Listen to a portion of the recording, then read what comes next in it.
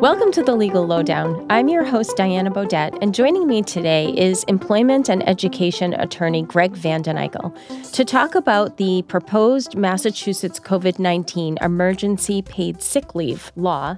And that law is not yet passed, as I understand it. So we're going to kind of talk loosely around, if it is to pass, what changes does that mean for employers and employees, and how should employers prepare? Greg, welcome. Thanks for joining me this morning.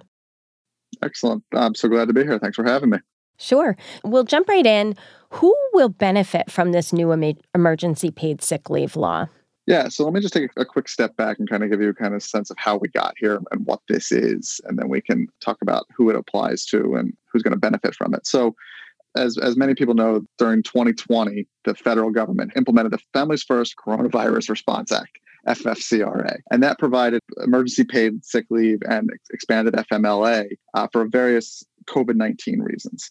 That federal leave expired on December 31st, 2020, and it became voluntary for employers of fewer than 500 employees beginning January 1, 2021. So in early 2021, through the spring thus far, the Massachusetts legislature had been debating this idea, and this statewide emergency COVID-19 emergency paid sick leave had been percolating in order to fill the gap between those for this type of COVID-related leave, because a lot of employees now no longer had this type of benefit available to them. So it all kind of came to a head on April 1st when Governor Baker signed an omnibus statute that related to COVID measures that impacted unemployment insurance and other unemployment benefits. And it also included this COVID-19 emergency paid sick leave. Now, what happened was he actually used his line item veto to propose amendments to this particular section of the omnibus law and returned it to the legislature. And we'll go into some of the discrepancies between the legislature's version and what Governor Baker may want. So to your point at the beginning, this law is not in effect yet.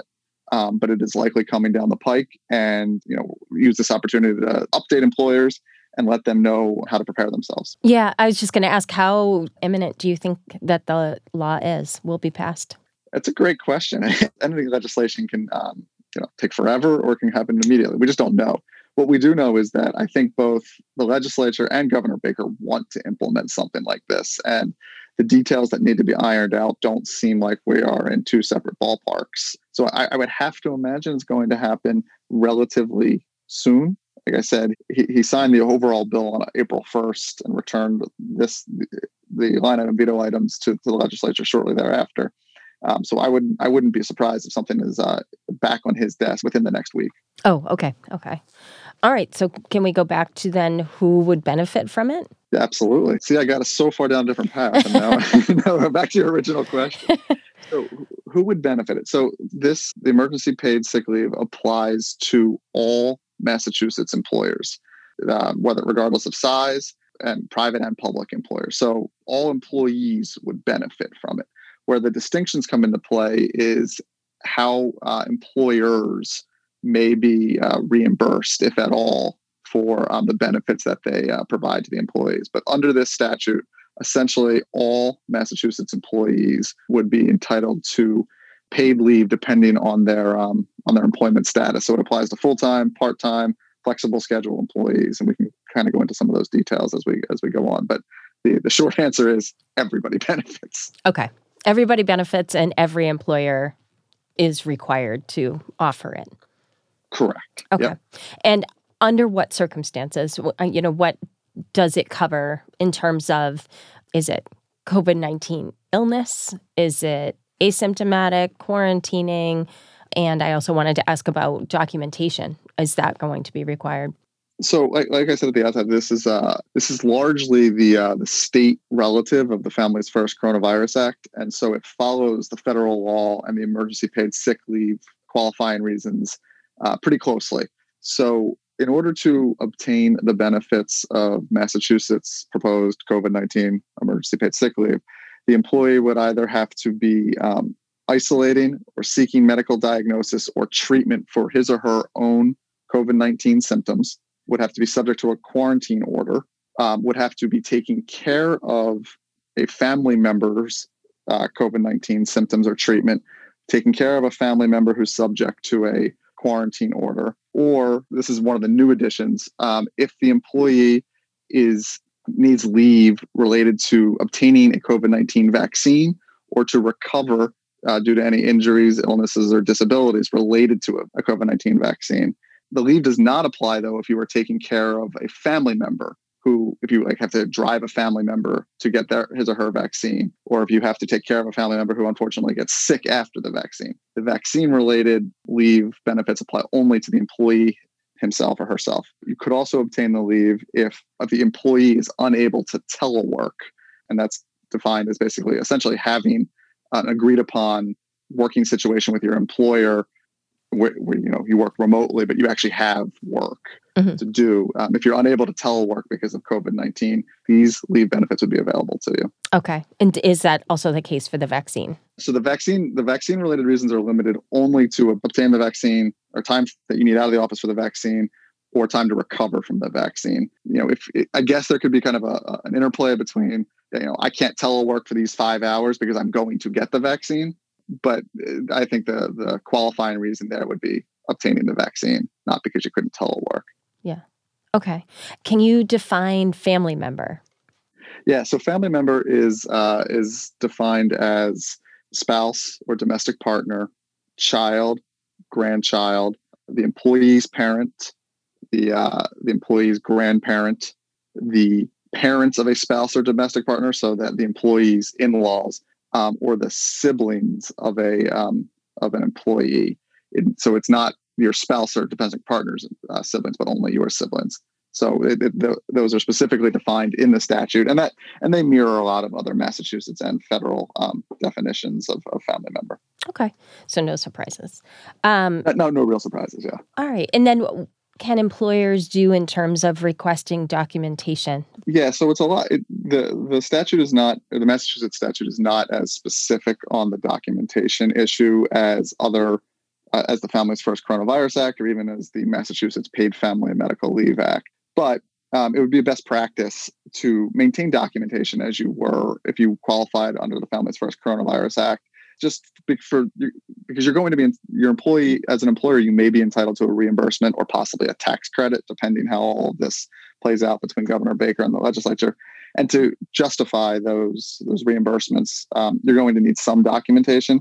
And the Massachusetts Executive Office of Labor and Workforce Development has been charged with implementing this law, and they are going to be drafting a form that employees are going to have to complete and submit. That's going to collect certain information, name, reason for leave, a statement from the employee that if he or she was unable to telework. There is in the statute, there is a specific notation that if you are requesting leave under this law for quarantine related reasons, because you're subject to a local order, you would have to identify the name of the government agency that issued the quarantine, how long you were going to be quarantined, and information like that. But my recommendation to clients is document as much as you can. You're entitled to ask for information related to why the person is seeking leave under this statute. If you happen to collect any medical information, like somebody says, "Oh, I'm getting a vaccine, here's a copy of my proof of vaccine," you don't necessarily want the specific medical information because that's confidential. But anything that you get from the employee needs to be maintained separate and apart from the employee's personnel file. It is confidential information, and it should be essentially, if you are subject to FMLA, traditionally should be kept in that manner, in the sense that it's not a personnel record, but it's an employee medical file. Okay. And also in the reviewing of the proposed law, it seemed that they touched a little bit on, my view was concerns about not being discriminatory. So would you recommend that employees be very careful that they're consistent? Just every level of employee you request the same information from? Yeah, absolutely. I think that's going to be critical, particularly because the statute really does apply across the board. There's sometimes there are exceptions, and this is not a statute where you may get an employee asking for like a reasonable accommodation, because you're giving the benefit to the employee. You're not changing the workplace structure. So from the top of the employee chain to the bottom, I would treat everybody uniformly, have a uniform policy as to the documentation you're going to collect, documentation that you're going to request. Just make sure that everybody is on the same page as to what is expected of them. This also flows, although not specific in this statute, it's just something to consider.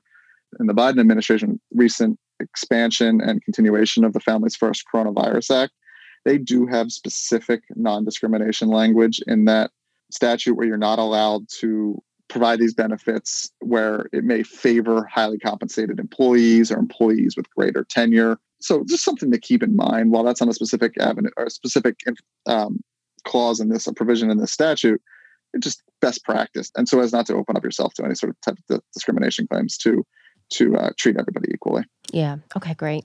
And if an employer, say they refuse outright or unwittingly deny an employee the paid leave, what kind of legal action do employees have that employers can anticipate?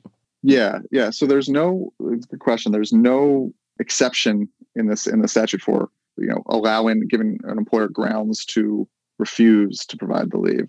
So and there's also no penalty provision in the statute, which is kind of unique. Usually these types of statutes say, violation of this law will be subject to the terms and conditions of XYZ other statute. But from what I've seen in other laws that have recently been passed, leave laws in Massachusetts, I would have to imagine that an employee who was denied benefits would have claims under the Massachusetts Wage Act, which could subject an employer to not only having to pay the leave benefits, but attorney's fees and mandatory triple damages. So there's some risk there, depending on the circumstances of why an employer denied the leave benefits. You could be subject to discrimination claims if the employee was arguably in a protected class. And the other issue is that the statute itself does contain non-retaliation provisions. So if there was a circumstance where an employee asked for these benefits, you said no, the employer said no and said, in fact, I'm going to demote you or took some other adverse employment action, that would likely be considered retaliation, and that would be violative of this statute and definitely subject the employer to potential litigation. Okay. And is that also the case if the employer allows the leave, the employee takes it, but then the employer decides that was somehow some kind of weakness on their part? Yep. So the employer cannot retaliate against the employer for anything related to taking the leave under this statute. So requesting the leave, taking the leave, complaining about how the leave policy is being implemented, those could all be subject to retaliation claims. Okay, great. Can we get into sort of the nitty-gritty on what this leave looks like? How many hours are employers required to give each level of employee for the paid leave? Absolutely. That's why everybody tuned into the podcast, right? for the numbers, right? All right. Should we wait until the very end? I don't know. The anticipation may be too much. So as I said, the act applies to all employees, regardless of status and regardless of how long the employee has been working with you as an employer. So for full-time employees, they're entitled up to 40 hours or 5 days of paid leave under this statute. Part-time employees who work a regular schedule, has been agreed upon, and they work just fewer than 40 hours per week, they are eligible to receive the number of hours of paid leave that are equivalent to the average hours they work over the 2-week period prior to requesting the leave. So if you work on average 25 hours every week, you'll get you're entitled to 25 hours of leave under the statute. And then there's also those employees who work flexible schedules, not as consistent as the 25-hour-a-week part-time employee. They are still entitled to leave. There's 2 options for them. The employer can calculate it based upon 6-month average. So for the 6 months prior that they requested the leave, you take the average of the hours that they worked over those 6-month period, and that would be how many hours that employee gets. Obviously, if the person worked 80 hours in one week and 20 hours another week, and somehow the average went above 40, the max would be 40, period. But if an employee hasn't been employed with you for 6 months, the employer is entitled to say, all right, well, I reasonably expect you to work, 10 hours this week, 20 hours next week. Take the average of that. That's the amount of hours you would get under the statute. So that's a little bit more cloudy, but the leave is available. Okay. And then we mentioned sort of any kind of tax benefits or aid for employers, and I think I read that there's a fund that's potentially being set up to help employers. Can you give us some information about that? Yeah. So we'll take a quick step back. Obviously, the first question is, how much leave can I take? The second question is, well, how much am I going to get paid while I'm taking this leave? So the employers are required to pay the employee. And this is, let me take another step back. This is one of the issues that the legislature and Governor Baker are going back and forth on. So this is not specifically finalized, but the employee is entitled to receive no more than 850 hours per week. Okay. And that's the most that would... Hours or dollars? Dollars, sorry. That's okay. Sorry. The benefit is $850. Okay. And that's also the most that the state will reimburse an employer. And during the leave, the employees are also entitled to their full benefits. So the employer can't say, all right, well, you're on leave, I'm going to hold off, healthcare or whatever. You also get to accrue whatever PTO you would accrue as if you were working full time. Employers are allowed to provide more than $850. That's under the employer's discretion. You just won't get it reimbursed for that $850. So the issue, the other thing that they're going back and forth is the legislature. In the legislation they provided to Governor Baker, it was employees would be paid 100% their regular wages for any qualifying reason under this leave. Governor Baker has suggested that he wants to align the pay rate to mirror the Families First Coronavirus Act. Under that, it would be if an employee takes leave under the Massachusetts law for any reason related to that employee, him or herself. So immunization, own sickness, own quarantine, the employee would be paid 100% of his wages. If the employee was taking care of a family member or was who was sick or who was quarantined, the employee would be paid 2/3 of his or her wages. So that's an area that needs to be ironed out. And I think that was just Governor Baker's thought there was to just make it easier, I think, for the employers who may have been implementing Families First benefits to kind of just continue with the state benefits. The fund that you mentioned, I haven't. It's not in the statute specifically, but I've read articles that it appears that this fund is going to be about a $75 million fund, and employers will, submit documentation to the Executive Office of Labor and Workforce Development and say, all right, employee X is requesting leave. Please reimburse me for this out of the fund. Governor Baker wants to actually simplify, or what he says is simplify it, and he wants to give a $40 tax credit per employee, regardless of whether or not an employee takes the leave. And it's going to be a flat tax credit.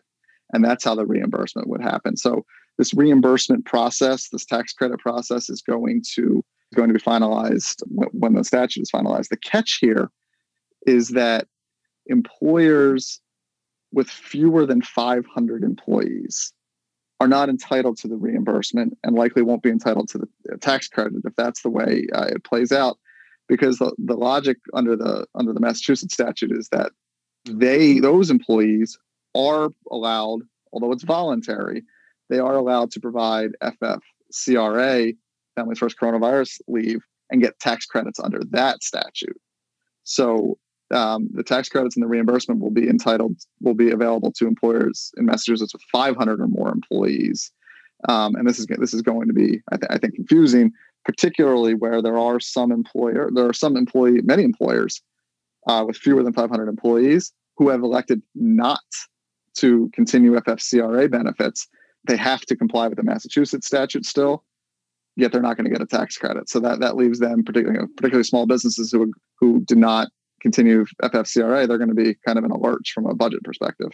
And so that may get ironed out. It may not specifically something I've read that is at issue, but the tax credit proposal by Governor Baker may somewhat resolve this issue. So it's an important issue that's left to be seen. Yeah. For the qualifying employers that could get reimbursed from the fund, is the tax credit in addition to the fund or in place of? I'm not exactly sure yet. And one of the things we're going to see. And from what I've read, it's not clear how they want to have the two may work together or they may not work together. More to come. And did they set out any specific guidelines for employers' requirements in terms of communicating all of this to the employees? Yeah. So once this becomes effective, whenever that is, the Massachusetts Executive Office of Labor and Workforce Development is supposed to draft and create an employee notice. Think of what what employers put in their office kitchens, so that workplace safety type notices, stuff like that. And employers are going to be required to notify employees of the availability of this leave within 7 days of the effective date of the law, whenever it passes. Now, whether or not the official government notice is going to be published and ready to go within 7 days of the effective date of the law, that's a different question. But employers should prepare now, knowing that this is likely to pass sometime soon, to notify employees of the potentially available benefits. And under the law, since we're living in a remote world right now still, you can either post a notice in a conspicuous location in the office, or you are specifically allowed to email the notice to all employees, making sure that they all receive them. Or if you have a workplace portal, where employees log in for time card purposes or other purposes, so long as you have this specific notice in a conspicuous spot, so like on your landing page for the portal once you log in or something like that. Okay. So I know we're in a standstill at this point until things are finalized. What do you recommend employers do in the meantime? Is there any preparation that should be made, or should it truly just be try to get yourself up to speed and in terms of information, and then just wait? Yeah. So I think given the uncertainty as to when there's going to be a final bill, I think employers may be best served by preparing now, updating your policies. Now, this is likely coming. I don't think this is just going to be said, we don't agree, let's move on. There's too much public interest in this from lobbying groups and from employers and employees. So it's coming. I think so. My recommendation to clients is let's become familiar with the leave requirements, update your policies. You may need to create a new policy, or this is maybe something that you can add to a family's first coronavirus policy or your existing PTO policy, depending how those are drafted. But take a look at what's new in this law, particularly leave related to immunizations for an employee. Most employers probably don't have that as a specific policy yet because it wasn't required to provide paid leave. So update the policies. I think talk to your benefits providers, your payroll providers, and talk to them about how we can hit the ground running, because it is likely that you're going to have to notify employees within 7 days of the effective date, and then likely start implementing and allowing the benefits within 10 days of the effective date of the law, because that was the original intent on April 1st, was that this would all go into play, I think, on April 12th, because that was a Monday or something like that. So I don't think this is a sit and wait situation. I think if employers are aware of this, start moving, and if you're not aware of it, talk to friends and and see what you can do to get ahead of this. Great. And anybody listening can keep an eye on our website, bglaw.com, or search for us on social media, Barton Gilman, and we'll definitely put out information as soon as the law is passed and put out a write-up with more information about that. And you're welcome also to reach out to Greg if you have any questions in the meantime, or after the law passes. Greg, thanks so much for joining me today. This is an important topic, an emergency topic, and I'm glad we could talk about it so quickly. Absolutely. And anytime. There's nothing better than talking about yet another paid leave benefit. All right. Thanks so much. All right. Thank you. The content provided in this podcast is for informational purposes only and is not intended to constitute legal advice or to form an attorney-client relationship. If you would like to seek legal advice from a Barton Gilman attorney, please visit us at www.bglaw.com or call 888-273-9903 for more information. Barton Gilman serves clients throughout the Northeast with offices in Boston, Providence, and New York, offering legal services in a wide variety of matters, including medical and other professional liability defense, premises liability and business litigation, education law, employment, family law, insurance coverage, trust and estates, criminal defense, corporate formation, and intellectual property. The firm and its attorneys have received numerous awards and accolades, including Best Lawyers, Best Law Firms, Best Places to Work Rhode Island, Outstanding Philanthropic Business, the Common Good Award, and Super Lawyers.